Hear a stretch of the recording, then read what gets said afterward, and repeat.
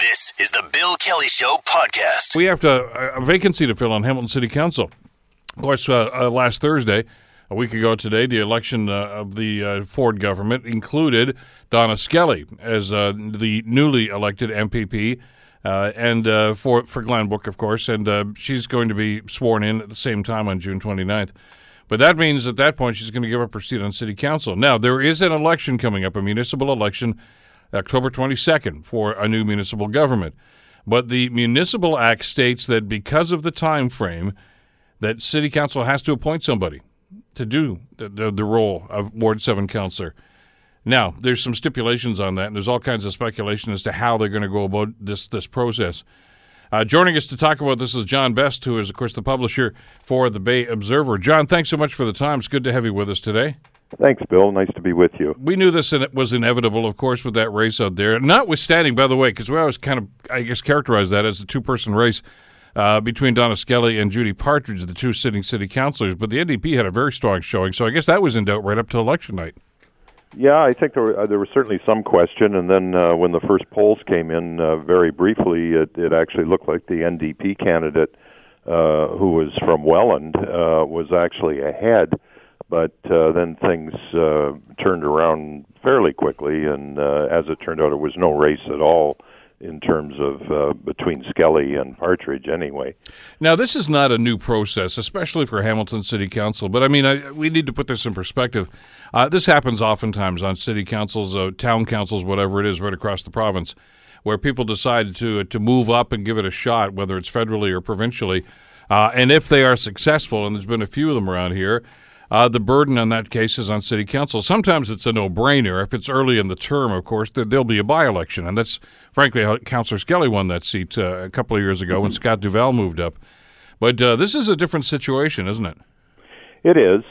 With only a few months to go, certainly a by-election, I don't think anybody in their right mind would want to see a by-election. And, in fact, just the time it would take would leave that seat vacant longer than it probably should be left. It's the biggest ward in the city in terms of population, so there's a need to get some representation in there one way or the other as quickly as possible. So, with that in mind, the process begins. I guess the most recent one that we can reference, of course, was the death of Bernie Morelli, the Ward 3 councillor at that time, a few years ago, and council decided to put former Mayor Bob Morrow into that position, which I thought was a great decision, and I mean even in hindsight, because I think Bob did an outstanding job as the fill-in councillor. Yeah, he was someone that was accepted by all sides. He was not a polarizing figure, and I think he didn't speak a lot when he was on that brief period on council, but he certainly was a sensible voice on council. So all in all, that was a good appointment. Well, how should we do this? I mean, there's really no hard and fast rule about this, and there are some people on council, John, that seem to be leaning towards somebody that's already got political experience, and then you've got Councillor Green, who's going the other way, suggesting there should be a process. I guess it's like an application process. Yeah, I read his notice of motion, and frankly, I don't have any problem with certainly with the intent of it. He's objecting, obviously, to sort of the backroom aspect of making the appointment. But when I read his notice of motion, I'm not sure it would frankly solve the problem. It calls for an open sort of nomination process, open to all. So that would include former councillors and private citizens, and then they'd be given an opportunity to make a brief presentation to council, and then council would vote. But the names of the contestants would be delivered sometime in advance of that day, and so it would still allow councillors behind the scenes to put their heads together and do a little wheeling and dealing. So if it's the wheeling and dealing that he's trying to avoid, I'm not sure you'd accomplish it, although I certainly have no issue with the idea of opening up the process. I guess the only other aspect I would say that with the shortness of time that we're looking at, literally 4 or 5 months, and then you got the summer break where virtually nothing is happening. It's really only about 3 months of of meaningful involvement, that would argue, I think, for someone with some council experience, so they don't have to go through a learning curve. They were referring to Skelly as a rookie after 3 years on council, so I don't think, given the shortness of the term, that you'd necessarily want someone with no experience. There's a point that I want to get your read on here, because I'm hearing a couple of different things about this. Usually when this sort of thing occurs, and we can even go to the federal level, back when Michael Ignatieff stepped down as the Liberal leader a few years ago and Bob Rae was appointed as the interim leader, it was with the proviso that he was not going to run for the leadership. And what they try to do in situations like this is have whoever the candidate is who's going to be appointed sign something or pledge something that they're not going to run in the upcoming municipal election, because obviously this appointment would give them a leg up on anybody else that wants to run in Ward 7. But I've heard, and again, I've heard different opinions on this, but from one individual who knows a little bit about the Municipal Act that says, well, you can't hold them to that. That they can say that if they want, and Bob Morrow did, and of course, true to his word, did not run in that campaign in the last provincial or municipal election, rather. But if somebody says, yeah, sure, yeah, and takes the appointment, my understanding is they can still run again, which is, I think, cause for concern.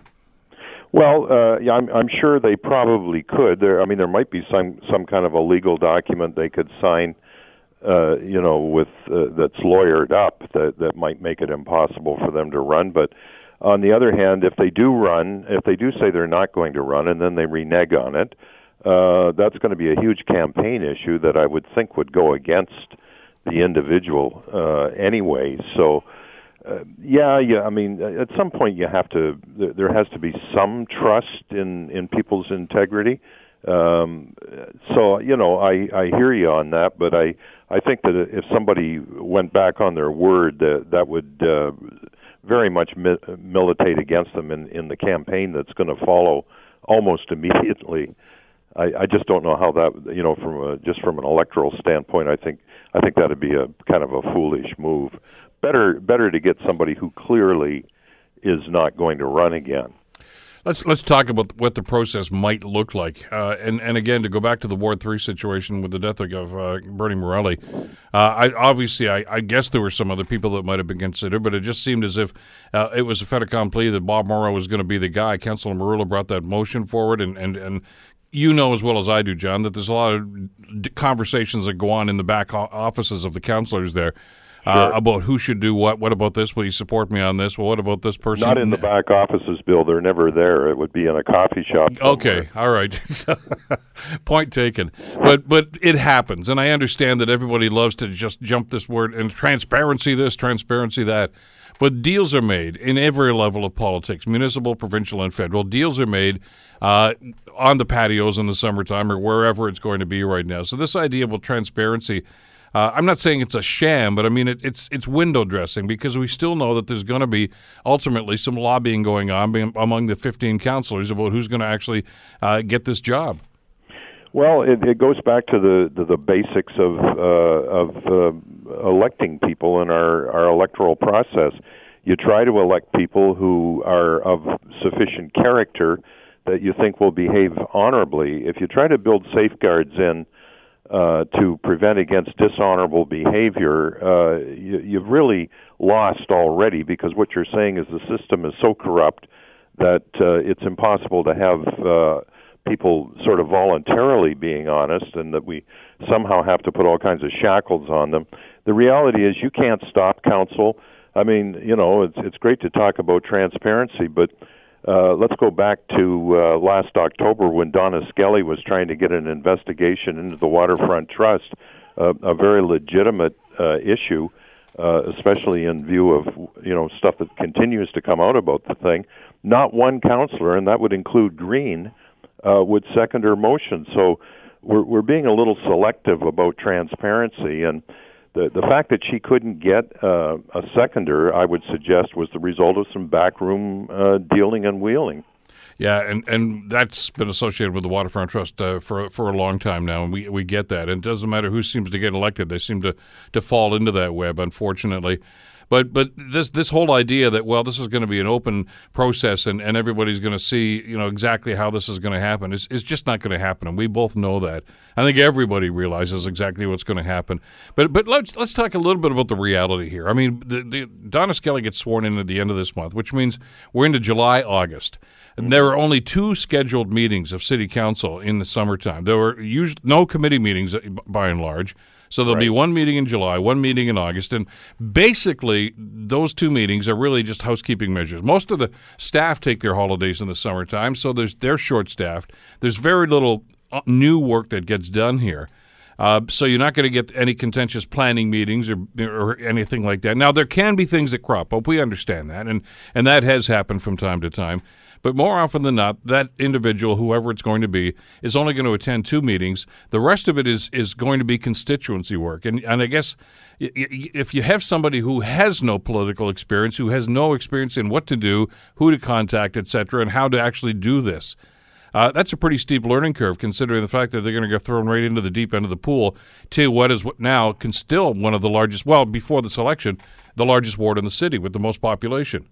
Yeah, I mean, so much so that I think it's unworkable. I think this is a situation, frankly, that does call for the appointment of an experienced former counselor who's prepared to do the job for that period and not run again. Skelly's staff, I mean, let's face it, constituency work is largely, the day-to-day grunt work is largely done by staff that work for the counselors. They're there for some of it, and perhaps some of the more contentious or more visible aspects of constituency work. But staff do a lot of this, so that hasn't stopped. But how much of that staff that Councillor Skelly has are going to go with her to the provincial job? Well, I don't know that. I don't even know if she knows that. But there certainly will be. There's other staff around. There are experienced constituency workers who are now doing fill-in work on a rotating basis when there's holidays. I mean, the bottom line is somebody will be doing the work. It's not likely that the new counselor is going to be out on the street, doing grunt work on the constituency level. But given the shortness of the time, I think in this instance, while I like the idea of opening it up to people that are not on council, I think given the shortness of this term and as you mentioned, the intervention of the summer break, you just want somebody that really knows their stuff and intuitively can just get things done and know who to call on staff to, speed up things. In this instance, while I'm generally in favor of any kind of increased transparency, and the other problem here is that I don't know that the motion, as Councillor Green has put it, is going to stop any of the backroom stuff anyway. So there's, it's really what it comes down to is, do you trust your colleagues? It sounds like what he's sort of saying is, I trust them as a group, but there's individuals I don't trust. So, somehow that having it in front of the full council is going to create greater transparency. I mean, the other thing is, you're going to have, let's say you did open it up and you do get 25 applicants, and some of them are very well-meaning private citizens. Is there going to be a deliberation in public? Are we going to talk about people and their qualifications and in an open meeting? I hope not, because certainly that would be detrimental to, especially the ones that aren't successful. So I think there'd be an in-camera piece anyway, and at that point, anything can happen once that door is shut. Look, I can tell you this much. I mean, council is right now, I know we're just about out of time, council is out right now is in charge of appointing citizen members to the different committees that are on here. And I know that there's wheeling and dealing and horse trading that goes on with that all the time. They don't simply look at all 15 candidates or whatever the number is and say, well, that one had merit. No, it's okay. That guy worked on my campaign. That person worked on my campaign. Okay, fine. I'll do that. And when I want somebody, it's going to be, you have to back me up. I mean, that's how politics works, whether you like it or not. But I got a question for you just as we wrap this up. Having said what you just said about the intent there, is Councillor Green's motion more of an indication of his lack of respect for the other members on council to do the right thing? Yes, I don't think it can be interpreted any other way. Clearly, there's some aspect of it that he mistrusts, and so what that comes down to is he's suggesting, and in fact, I think he said it. He resigned from the committee, I guess, after yesterday. Although they did refer his motion to a future committee, but.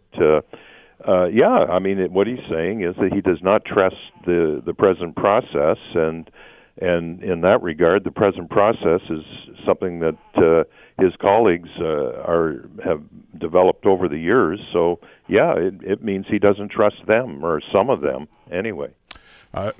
Even the motion steeped in politics, obviously. John, thanks so much for the time. Great talking with you again. My pleasure, Bill. John Best from the Bay Observer. You're listening to The Bill Kelly Show, weekdays from 9 to noon on AM 900 CHML. I want to talk about something that Council talked about and actually gave the thumbs up to just a little while ago. It's called Waterfront Shores. It's the development around Pier 8. That area down by the Williams Coffee Pub and the Discovery Center, which used to be Sarcoa, and may still be. Who knows what's going to happen with that. But anyway, there's some grandiose plans for the rest of that whole property. And we knew about the competition, and of course, Council made their selection with Waterfront Shores. And they have endorsed that now. They've given the approval for that. So what happens next? Well, Chris Phillips is the City of Hamilton's lead on the West Harbour Waterfront project. And he graciously joins us to talk about some of the things and maybe clear up some of the questions that some people have been asking over the while. Chris, thanks for the time. It's great to have you with us today. Great to be with you again, Bill. Now, when we get a story like this that the city has given a thumbs up, is the process over right now? Are these the guys and they can start putting shovels in the ground as soon as they get all the necessary permits? Not entirely, but we're pretty close. So, first of all, I certainly don't want to downplay the milestone. This is a significant milestone. This announcement that Council ratified last night is a significant. It's a big deal as far as moving forward. We now have a firm commitment and approval from Council to name Waterfront Shores the preferred proponent, the winner, for lack of a better word, of this RFP process. There still is a critical next step where we as the city need to negotiate the actual development agreement with Waterfront Shores. That development agreement is really the contractual element to this, the formal development agreement between the two parties that would contractually obligate both parties to what it is that we said that we were going to do. Okay, let me just stop you there and ask about that. When you say you want to negotiate the contractual agreements, what sort of things are you going to be talking about? I know you can't get into specific numbers right now, but just at one level, I mean, people are saying, well, what are they going to talk about here? Is it money? Is it what they're going to build? Is it when they're going to build it? What are you looking at here? No, the contractual obligation is exactly kind of tying in contractually what two parties said. So from the city standpoint, we laid out an RFP document that laid out very critical factors that they must meet. Waterfront Shores, in their proposal, laid out specific criteria that they said they would meet. Now it's about kind of making sure that both parties are agreed to those terms. There's no renegotiating of terms themselves, the terms that Waterfront Shores put in their proposal. This development agreement is just to contractually obligate them to the terms that are in there. Everything from how many units they're going to build, the type of units, when they're going to build it, how much money they're going to pay. Other things, though, such as insurance provisions, what happens if one of the parties doesn't live up to their obligations, what happens in the case of worst-case scenario, what happens if there's delays. Those items are in the contract as well. Have you, as the city, done due diligence on these folks? I mean, there's no questioning, of course, the credibility of, for instance, of the architect and some of the people behind this. But let's get into money for a second here, Chris. Are you confident that these guys have the financial resources to carry this through? Because we've seen, not with something as grand as this, but in other projects the city has become involved in, where halfway through it, the money seems to fall apart and they just walk away. Sorry, we can't do this. The condo development right across from the YMCA downtown comes to mind, but there have been other ones. Do you know? Have you seen the numbers? Do you feel that these guys are going to be good for what they're suggesting? Yes, in fact, we've done basically a 3-year process to get us to this point. I know that. I've been on your show many times talking about the process. A lot of people have asked about why is the process taking so long? Why are we seeming to take small steps towards the ultimate goal? The first part of the process was actually our request for qualifications. It really was about who the team members were.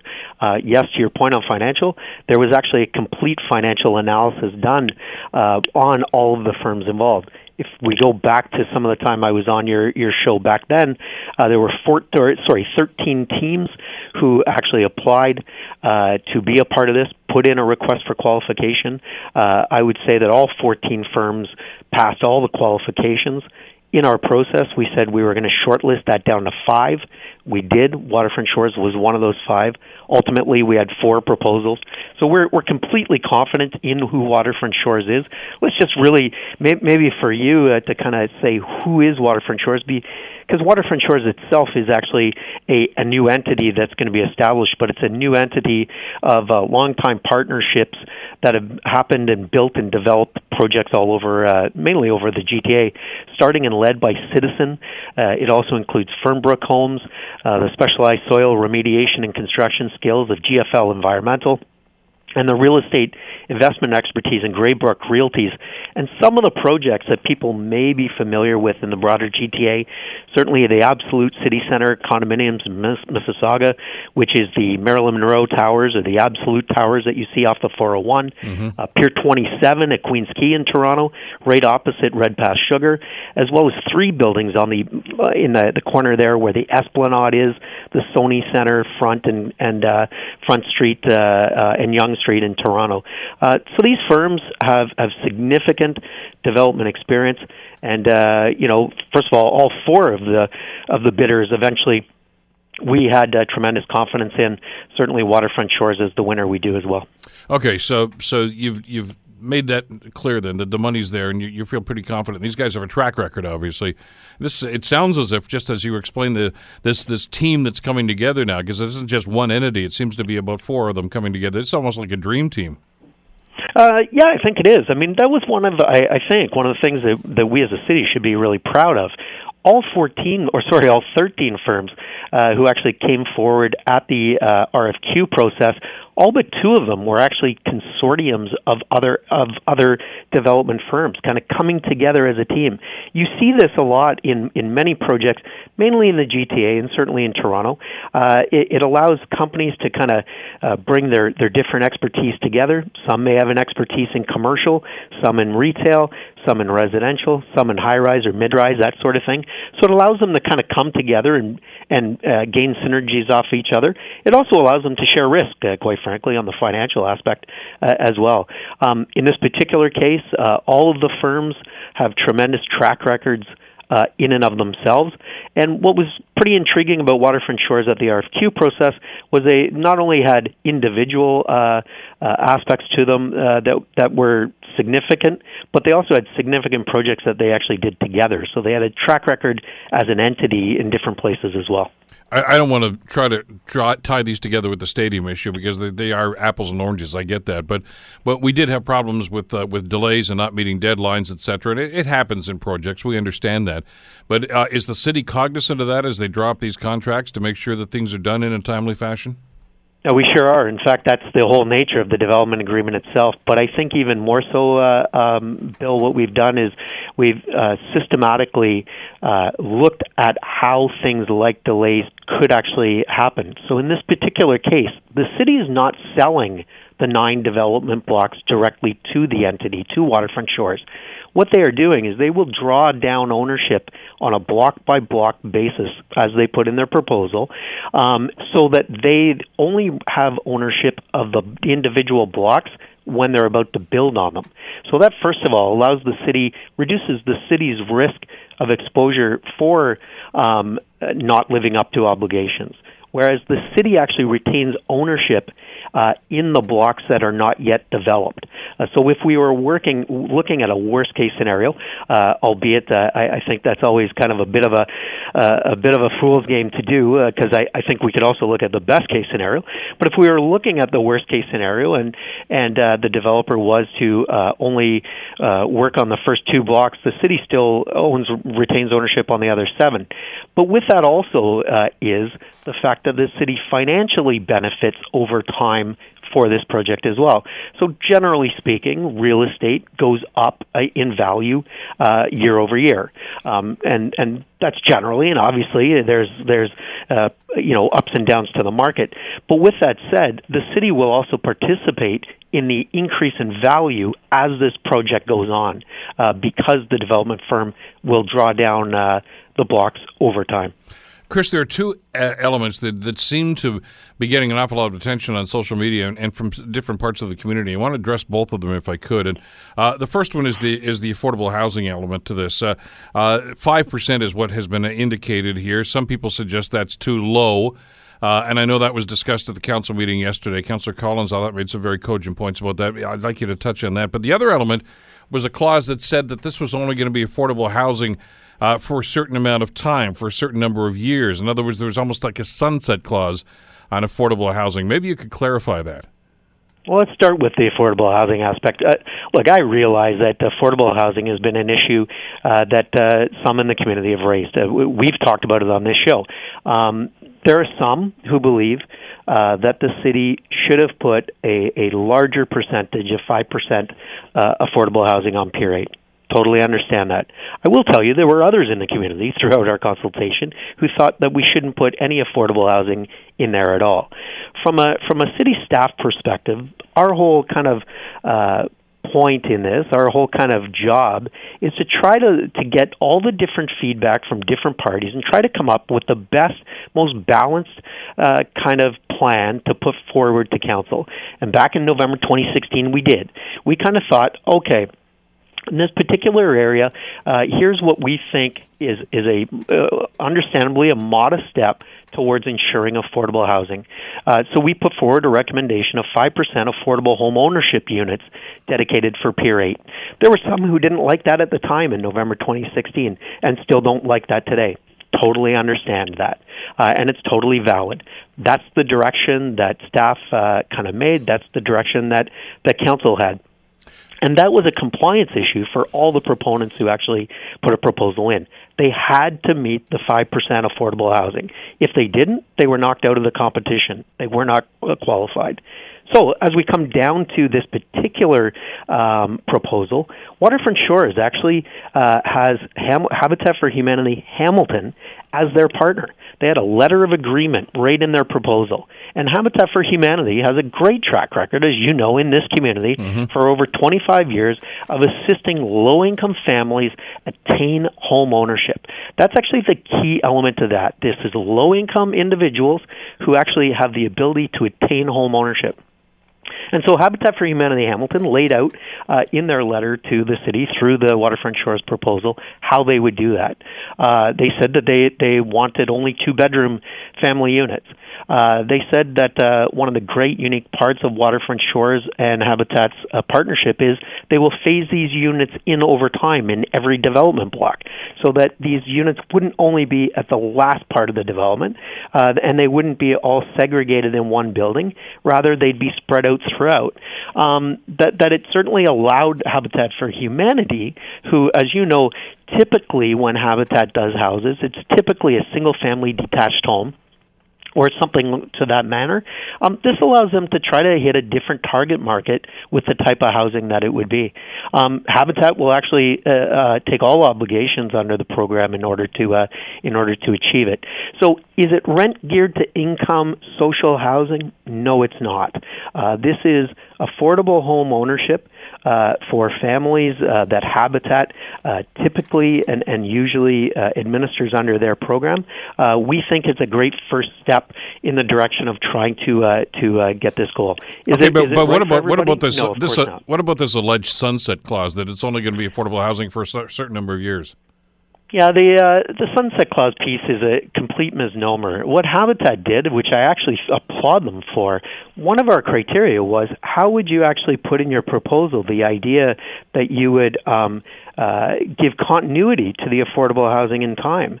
And what Habitat for Humanity said is they would actually give a guarantee that at least for 15 years, that the actual home itself would retain either with the homeowner, meaning their family, or with Habitat for Humanity themselves. But let's keep in mind, Habitat for Humanity has an excellent track record in Hamilton. Over 25 years, only one family has ever sold their unit as per the program. So I think the misnomer here is the fact that people are looking at the 15 years as though it's a maximum. In fact, it's a minimum. And I would argue that there will be over 60 families who will live on Pier 8 for a generation, be lifted out of poverty as a result of it. But if they decide to sell, that owner decides to sell, obviously it goes with market rate, and it becomes it's not, by definition, no longer affordable housing. No, not at all, Bill. In fact, Habitat for Humanity has a first right of first refusal to so purchase. So they would hang on to that it. then? That would be up to them at the moment in time. I think the key, though, is that Habitat for Humanity has an equity base in these facilities. That's how their model works, and they do excellent work all around Hamilton for all sorts of different families. Okay, so we got that cleared. I got to get into the idea about the Discovery Center, because it's been very contentious right from the beginning, and I know that you have maintained, if you had a buck for every time you said it's not for sale, Chris, you'd be a wealthy guy. I get that. But there are still some people that are questioning this, and it has to do with a clause that was in this initial agreement with Waterfront Shores that says they have the first right of refusal to purchase this, which indicates to some people that at some point in the future the city is thinking of selling the property. Sorry, Bill, there's no such clause, Bill. There is absolutely no such clause in any agreement with Waterfront Shores or in their proposal. The Discovery Center was never part of the RFP. What some in the community are confusing, that could be a combination of miscommunication potentially from the city, could be a combination of multiple things going on at the same time, or need I say, it would be possibly some who just wish to confuse the issue specifically. Okay, so clarify it for us then. There is no clause on the Discovery Center. The Discovery Center was never one of the 9 blocks for development. There's no clause in Waterfront Shores' proposal, and there's no clause in the approval that Council just finished approving last evening. I personally will probably be the one who writes the report on the Discovery Center to come back to Council. Council gave us clear instructions to look at the possibility of putting of some sort of interaction between the Discovery Center and the RFP. It was never part of the RFP to begin with. That's why they passed the motion that it is. Staff still need to bring forward a report, and we will do that in due time. But there is no deal, no clause, no any commitment to Waterfront Shores or any one of the 4 proposals in this RFP process for the Discovery Center. All right. So, is it the city's intention? Is it the city's intention to hang on to that property then, for the foreseeable future, or if something better comes along, will you consider that? First of all, that'd be Council's decision, right, Bill? I'm the lead on this project. I take direction from City Council. City Council has not passed any motion to sell the Discovery Center. Chris, I appreciate the time on this. I hope we've clarified some of this stuff, but thanks so much for this. I know we'll be talking again. Thanks so much, Bill. Chris Phillips, lead on the West Harbour Waterfront Project, which gets one more step towards completion. Well, at least the beginning of completion anyway. This is not the end. I guess this is just the end of the beginning. You're listening to The Bill Kelly Show, weekdays from 9 to noon on AM 900 CHML. It's been 1 week since the provincial election, and Doug Ford and the Progressive Conservatives, of course, were victorious, majority government. They will apparently get sworn in at the end of the month. And Mr. Ford, in speaking with the media yesterday at Queen's Park, suggested that he may actually call the legislature back to work within a couple of days of that, because there are some outstanding issues that he wants to deal with. Joining us to talk about this is Henry Jasek, political science professor at McMaster University. Henry, thanks so much for the time. Great to have you with us again. Good to be with you, Bill. Listen, once the dust settles, and it's been a week now, and of course Mr. Ford's had a couple of media conferences, and Kathleen Wynne, of course, they had their last cabinet meeting, I guess. What's going on at this stage? I mean, this is obviously a transition time, but June 29th, in just a couple of days, he's going to be sworn in, become the premier. I assume that's when we hear about his new cabinet, so I would imagine there's a lot of jockeying going back and forth right now. Well, I think maybe there's a lot of people who are sitting by their phones waiting for a telephone call, hoping that it's going to be Doug Ford saying, "You're going to be my new minister of such and such." But I think a lot of work, what's going on right now, is a lot of the civil servants up in Cabinet Office have been preparing documents, and they're going into Doug Ford and to his immediate staff and saying, okay, we heard what you had to say in the election campaign. We read, what all the promises you made. This is what we can do. This is how long things are going to take. These are the problems with these promises. And also, here's a whole bunch of problems that are left over from the last government. And one of those is going to be labor relations, beginning with York University, which is a real problem. Yeah, and that's been going on for quite some time. It looks as if Mr. Ford is favoring back-to-work legislation. Well, interesting. That's the same thing that that I think the government, the outgoing government, was going to do, because it's been going on for a long time. And if he lets this go, and we're still have these strikes going on at York University in September, there's going to be many, many angry students and even more angry parents, and I don't think he can put up with that. I mean, right away that would be a very dark spot on his government to open up if they let chaos ensue at York University at the beginning of September. And I know back-to-work legislation is always controversial, and those that are on strike are usually the ones that are suggesting, and I know Andrew Horvath, the NDP, will probably chime in on this as well, that it's our legal right to do this, etc. The government shouldn't get interfered. But there's the old mantra, I guess, Henry, that if you're going to make controversial decisions, do it early in your mandate. Yeah, well, you have to, they have to, something has to happen. I mean, the strikes have gone on a long time. A lot of students have been inconvenienced. I know, here at McMaster, we have people who were given offers to come to Mac, and they turned them down, saying, no, we want to go to York. And now they're calling up the university and say, can I have my offer back again? Well, a lot of those positions have disappeared because Mac has offered them to other people. They said, yes, I'm coming. And so the offer that was made and a few months ago is no longer on the table, and there's a lot of unhappy students right now. And as I said, I'm sure the parents will be even more unhappy. Henry, when they're having those discussions, and I know that bureaucrats tend to get a bad name in some people's minds, that there are way too many of them who are overpaid, both of which are fallacies, by the way. But the reality here is that they're the ones that actually do the day-to-day grunt work, that get policy done, and they've got the facts and figures. Are they going to be candid with the new premier and simply say, Mr. Ford, I know you talked about this during the campaign, but these numbers here indicate that that's not going to be really possible to do, or it's going to be very difficult? Or do they just say, well, here are the numbers, you guys decided yourself? They are prone to give opinions, are they not? Well, they're prone, but they give options, and they say, okay, if you want to spend a whole lot of money on this item, you're going to have trouble doing it on these other items, or if you want to put into effect a certain type of policy, these are the steps you have to go through, and it's going to take a while to go through them. I mean, most people think that you're majority government, you snap your fingers and things happen. The studies that have been done of majority governments find that usually in a normal course of a year, there's only 3 really big things governments can do, because there's just a lot of things about implementation. I mean, you getting a policy up and going and getting people to comply with it and doing all the organizational work to make things to work it is a lot of work. You have to mobilize a lot of people. There may be agreements you have to make with the federal government to change things, with municipalities, certainly with municipalities, and it's a lot of work to change policy, and people don't realize how much there is.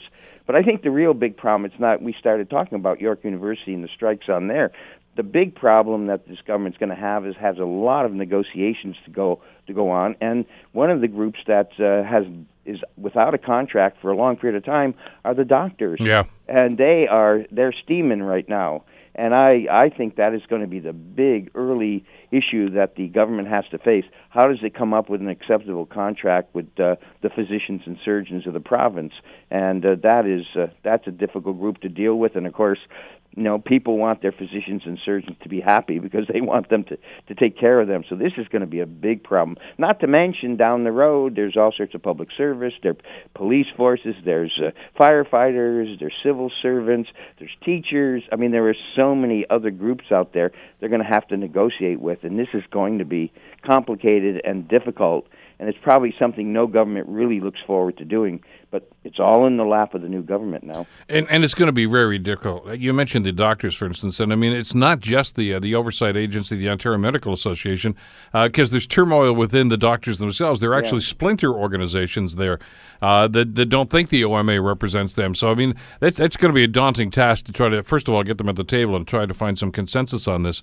And you got, just to put it in context, even with the majority government. I mean, this is difficult. I mean, Mike Harris was faced with the same situation when he took over in 1995, and I think it's fair to say it didn't go well with the teachers, the doctors, the nurses, or anybody else at that particular situation. And I think a lot of folks are waiting to see how Doug Ford's going to handle the situation. Yeah, I know. I remember having a meeting with some other people a number of years ago after Mike Harris was out of office, and the big surprise for him that he focused on how long it took things to get done. I mean, he said, boy, I wish I could figure out how to make things go faster. But as soon as he went in, and even though he had a big majority, things were going much slower than he ever expected. Well, let's talk about implications, because one of the other things that Mr. Ford talked about doing ASAP was his promise during the campaign to lower the gas tax and lower the price of gas at the pumps by lowering the provincial portion of the tax on gasoline. And of course, it was a very populist idea. I mean, who doesn't want to have lower gasoline? Mm-hmm. Anybody that drives a vehicle thinks, hey, what a great idea.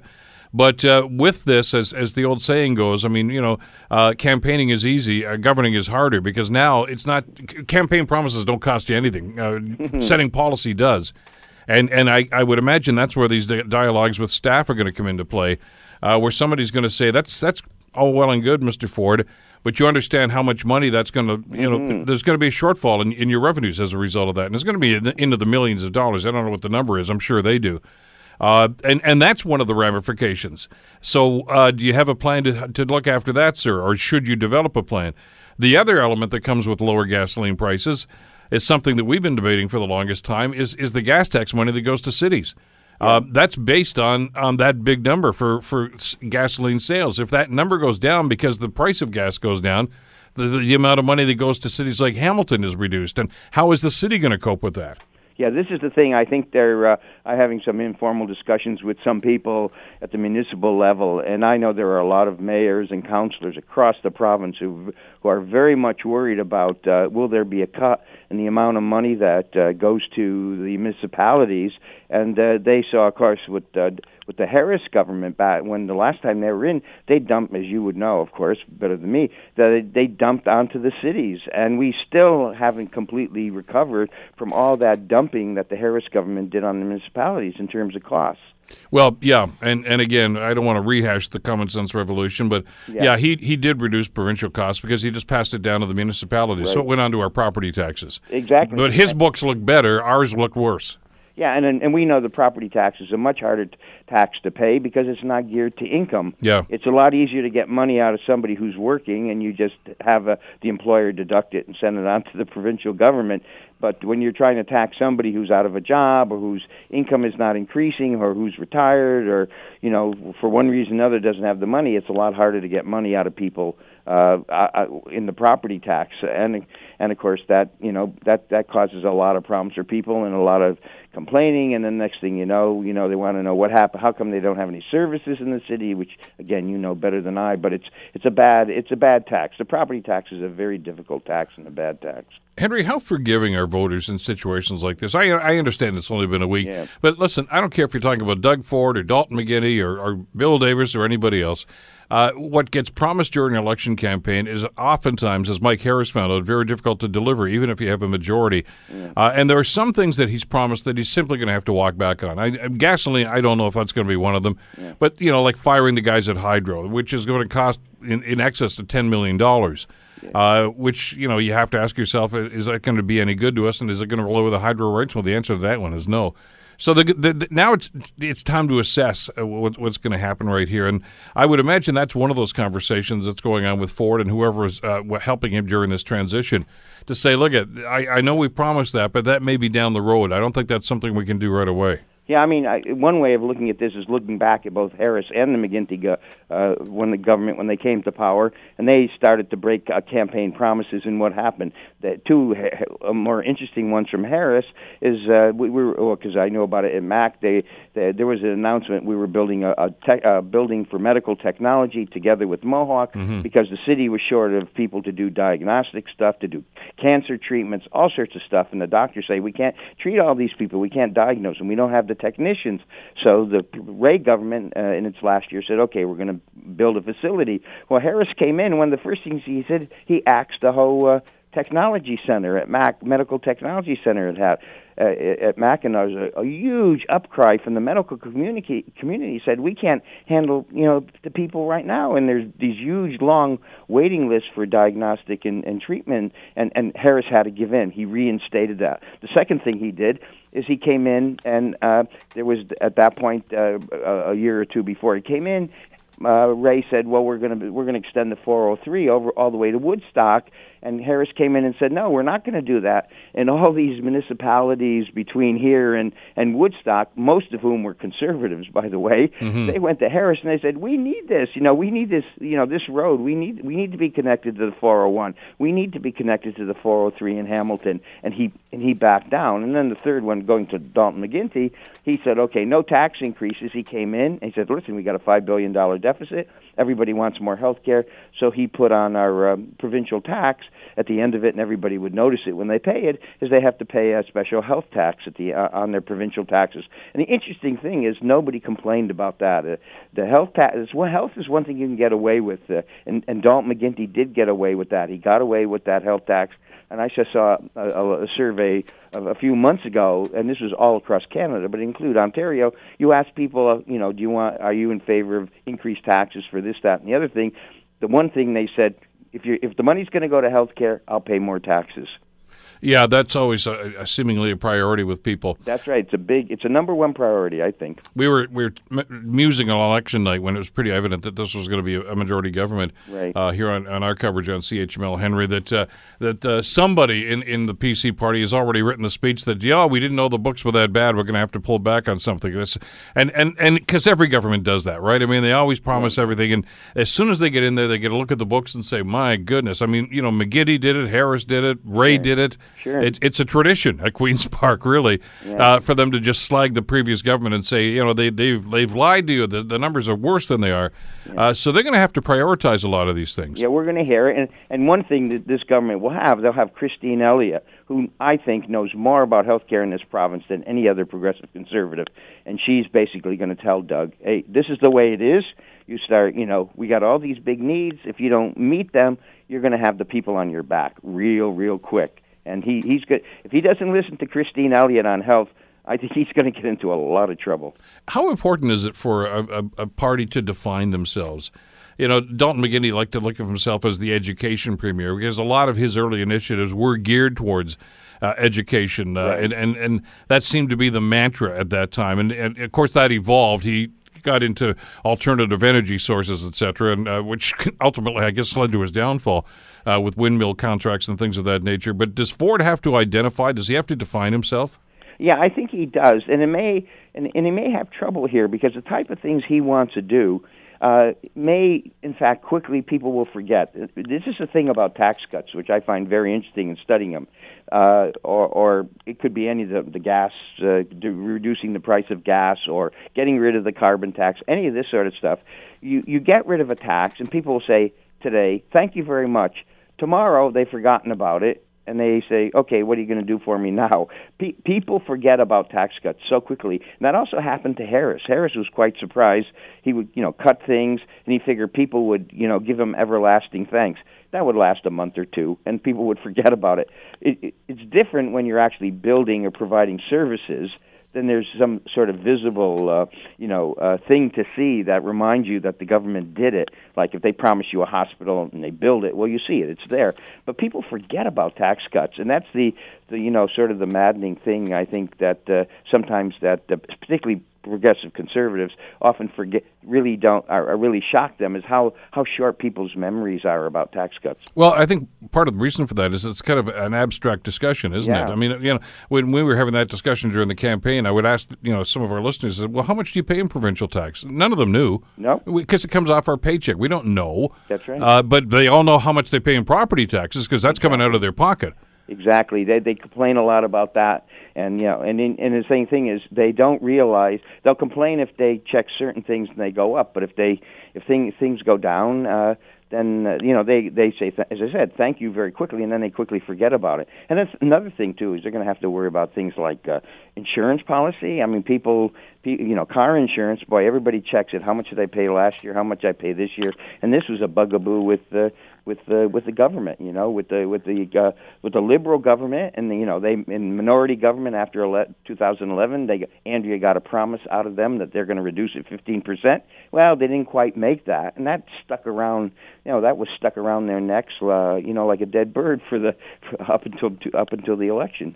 So many different ramifications and so many things, and some of this, as you mentioned, Henry, is contractual. Right. I know that one of Ford's other promises was to get rid of the cap and trade system. Right. But we've got an agreement right now with California, right. And I don't know if you can simply walk away from that. I really don't know the answer to that, and I'm sure at this stage, Mr. Ford and his team don't know the answer to that. So, saying you're going to get rid of it and actually doing it can be two very different things. Yeah, that's right. I mean, government is so complicated, and the problem with Doug Ford is he's never been in the provincial government. He's never been in the legislature. He's never had to really deal with provincial issues.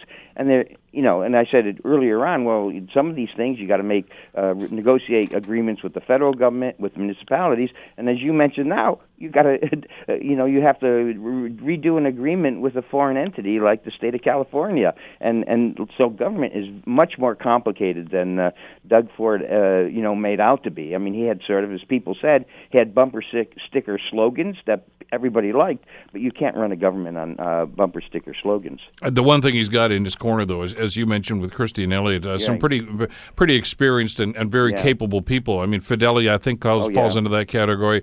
Lisa McLeod's been around for a long time, so there are some veterans there that can actually lend a hand here. Yeah, there's a whole bunch. I would continue on with Ernie Hardeman and agriculture.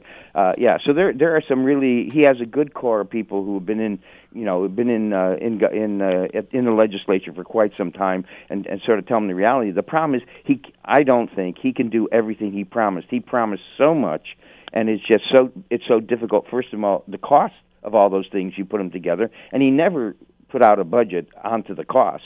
So so he may not know how much everything's going to cost, and I'm sure the civil servants are going to tell him, especially the financial people, guess what, Mr. Ford, these are all the promises you made, and here's the big sum of money you're going to owe to implement them, and I'm sure it's going to be a bit of a shock to him. No kidding.